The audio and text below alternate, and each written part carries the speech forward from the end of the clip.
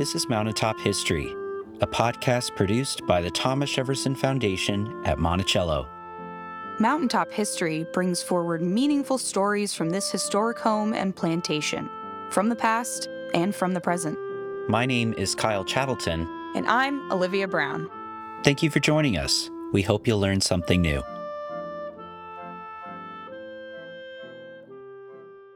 Today's episode comes from the research and writing of Lucia Cinder Stanton, Monticello's Shannon senior historian, who wrote an article in 1991 titled Analyzing Atoms of Life. When Thomas Jefferson opened his mail on October 22, 1791, he found a small packet of dried stubble from the wheat fields of Long Island. Inside, according to the accompanying letter, was a thriving population of the most infamous insect of the 1790s. Hessian flies had arrived at 274 Market Street, well ahead of the rest of their tribe, still working their way south through the farms of New Jersey. This was not Jefferson's first encounter with the diminutive enemy of wheat. He had examined some in the Worm State along the Hudson River the previous May, and throughout the rest of his month-long tour of New York and New England, he questioned farmers, tavern keepers, and roadside blacksmiths about their experiences of the winged pest. Jefferson had taken to the field in his role as chairman of a new committee of the American Philosophical Society, charged with the mission of collecting materials, quote, for forming the natural history of the Hessian fly and finding the best means of preventing or destroying the insect. The adult Hessian fly is delicate and harmless. Its larval form, however, attacked wheat with such voracity that the appearance of the insect was considered by some American preachers a divine judgment for political sins. The effect of its destruction was captured in an article in the American Museum in 1787. Quote, "It is well known that all the crops of wheat in all the land, over which it has extended, have fallen before it, and that the farmers beyond it dread its approach. The prospect is that unless means are discovered to prevent its progress, the whole continent will be overrun, a calamity more to be dreaded than the ravages of war." In the spring of 1791, Jefferson had decided to take an active part in repelling the invaders, first by creating a committee, and then by setting out to survey the site of the Hessian fly's earliest attacks. He traveled the entire length of Long Island, eventually reaching the very spot, now under Brooklyn, where American farmers had first watched their wheat stalks shrivel and break in 1777. In the first years of its ravages, the insect was viewed as an immigrant, a stowaway in the straw for the Hessian troops, who disembarked at Flatbush in 1776 during the Revolutionary War. By the 1790s, however, students of the subject were beginning to absolve the Germans of responsibility. Samuel Mitchell, a Long Islander himself, attributed the name to the country people, quote, ever fond of ascribing everything disagreeable to the Germans. This professor of agriculture and natural history at Columbia College, after consulting European scholars and scientific works, believed that the fly was an American native. Jefferson, who heard Mitchell's short memoir on the wheat insect read at an August 1791 meeting of the Philosophical Society, came to the same conclusion 1 year later. In June of 1792, he was given a second batch of Hessian flies.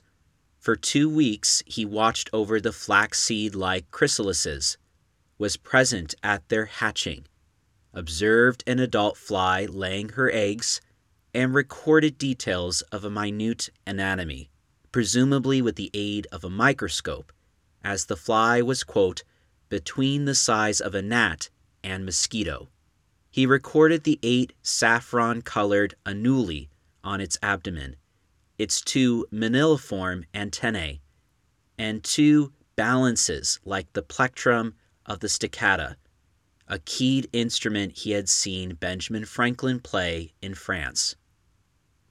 Since April 1791, when he had moved for the formation of the Select Committee on the Hessian fly, Jefferson had looked like the answer to Samuel Mitchell's call for a hero to defend American crops.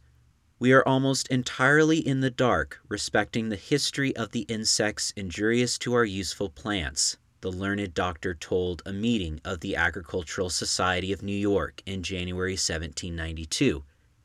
And that man would be laudably and beneficially employed, who should collect what is knowable concerning the different moths, bugs, flies, and worms which infest our fields and gardens. That man was not to be Thomas Jefferson. Jefferson had made avid investigations on the flies' breeding grounds, had been an active committee chairman, and had made his own brief foray into entomology, but nothing followed. This is particularly puzzling because throughout 1792, responses were trickling in to the committee's widely published questionnaire about the wheat pest. These answers still lie unpublished in the chairman's papers. Jefferson seems never to have made his own conclusions known, and his committee published no final report. He turned instead to political battles, and the Hessian fly continued its southward progress. It was observed, quote, crossing the Delaware like a cloud. In 1797, it invaded the fields of Mount Vernon. In 1801, it was, quote, laying waste all the wheat near Washington. Monticello's wheat crop seems not to have been affected until 1811, after which there were bad years and worse. The fly devoured 1/3 of the wheat crop in 1813, and losses in 1817 provoked Jefferson to write, quote, "We of this state must make bread, and be contented with so much of that as a miserable insect will leave us. This remnant will scarcely feed us the present year, for such swarms of the wheat fly were never before seen in this country." Jefferson may then have wished that increasing social duties and the barbs of his political foe Alexander Hamilton had not distracted him from completing his fly research. Other factors had probably contributed to his retirement from the cause. The cyclical pattern of the Hessian fly's assaults caused some observers to believe it was on the decline in 1792. Jefferson may also have felt that some articles published in that year sufficiently cleared the good name of American wheat by demonstrating that the fly never infested the grain.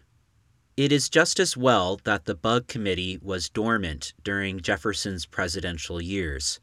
Federalist journalists had enough fun with the, quote, Bone Committee of the American Philosophical Society, considered a hotbed of Jeffersonians. The sight of politicians peering into the secrets of nature offended Jefferson's opponents. "Science and government are two different paths," observed one author. "He that walks in one becomes, at every step, less qualified to walk with steadfastness or vigor in the other." Honored for his breadth of vision by his friends, Jefferson was convicted by the Federalists for his curiosity.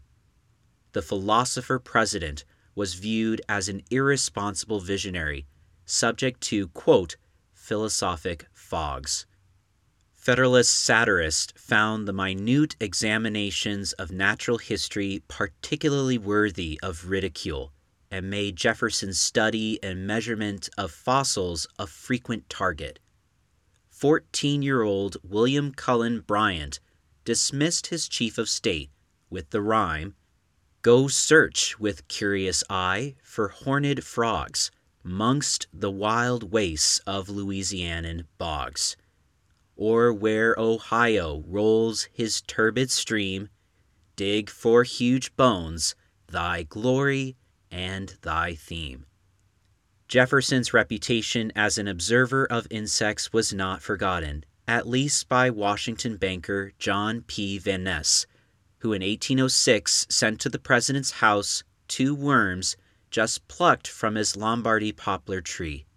Wondering if this might be the poisonous reptile lately exciting comment, Van Ness supposed that it would be gratifying to Jefferson, quote, to observe the worm particularly. Whether the Federalist journalists had any idea of the president's interest in insects, they could not resist portraying him in an entomological mode. Joseph Denny, whose portfolio adopted Jefferson as, quote, our political mammoth, published a supposed fragment of his diary found on the banks of the Potomac. In it, Jefferson suffers writer's block after irritating public business interrupts his composition of a, quote, dissertation on cockroaches. In 1807, a youthful Washington Irving created a fictional tourist to America who hears that the president is, quote, a very plain old gentleman, something they say of a humorist, as he amuses himself with impaling butterflies and pickling tadpoles. Jefferson's amusement at the schoolboy satire of the opposition party was no doubt faint, but if he did not collect butterflies, he did make a scrapbook of the poems, squibs, and caricatures of the Federalist press. His vexation surfaced later when he wrote that his opponents saw, quote, even science itself, as well as my affection for it, a fit object of ridicule and a disqualification for the affairs of government. The explosion of the Hessian fly population in 1817 brought forth another burst of publications. Thomas Say gave it a proper scientific description and name in the Journal of the Academy of Natural Sciences. John Hartwell Cock, in American Farmer, described for the first time the hatching of its egg. Samuel Mitchell returned to the subject in the American Journal of Science, and his brother-in-law, Samuel Ackerley, opened his own article with a reference to the greater scope offered to all manner of insects by the new immensity of the agricultural nation. He also recommended changing the fly's name, which had been, quote, saddled upon the poor Hessians, who are innocent of the charge. Ackerley closed by reviewing the commonly used methods for evading the worst injuries of the insect: sowing late in the fall, using bearded wheat, manuring well, and plowing in or burning the stubble after harvest. Jefferson's own optimistic view in 1792 had been that, quote, a particularly vigorous species of bearded wheat and good husbandry seemed to be a perfect preservative. In 1803, he still advocated manuring well and sowing the yellow bearded wheat, and actually considered the Hessian fly a great blessing because it drove American farmers to adopt improved agricultural habits. As for sowing later in the fall, he once declared it a poor remedy, but seems to have been forced to adopt it by 1814, when he recorded in his farm book the proper seeding time as October 10th to November 10th. Quote, what is sown either earlier or later is subject to the fly. Interestingly, the current fly-safe sowing date for Albemarle County is October 9th. The Hessian fly, who now lives wherever wheat is grown in the United States, is kept in check by the very techniques practiced by the observing farmers of Jefferson's time: late planting, fertilizing, and cleaning the fields after harvest. And the search still goes on for a resistant wheat species. In 1818, 25 years after Chairman Jefferson had gathered in letters and questionnaires the findings of the American Philosophical Society Committee on the Hessian fly were finally made public. Jefferson's son-in-law, Thomas Mann Randolph, read before the Agricultural Society of Albemarle an historical and physiological notice of the Hessian fly. Randolph summarized in turn the observations of each correspondent, whose reports had lain so long undisturbed in one of the cartons in Jefferson's cabinet. He concluded with the recent observations of General Koch, whom he credited with being, quote, the first to discover the locomotive power of the young caterpillar. Federalists were forgotten and entomological investigations left to others when Jefferson contemplated the cosmos in 1823. To John Adams he wrote, "It is impossible for the human mind not to perceive and feel a conviction of design, consummate skill, and indefinite power in every atom." He knew what he was talking about when he itemized the movements of celestial objects, the structure of the earth, animals and plants, quote, examined in all their minutest particles, and insects, mere atoms of life, yet as perfectly organized as man or mammoth. This has been another episode of Mountaintop History, a collaboration podcast between WTJU and the Thomas Jefferson Foundation. Join us for new episodes every 2 weeks on Apple and Google Podcasts, Stitcher, and the Virginia Audio Collective. To learn more about Monticello or to plan your next trip, visit us online at monticello.org.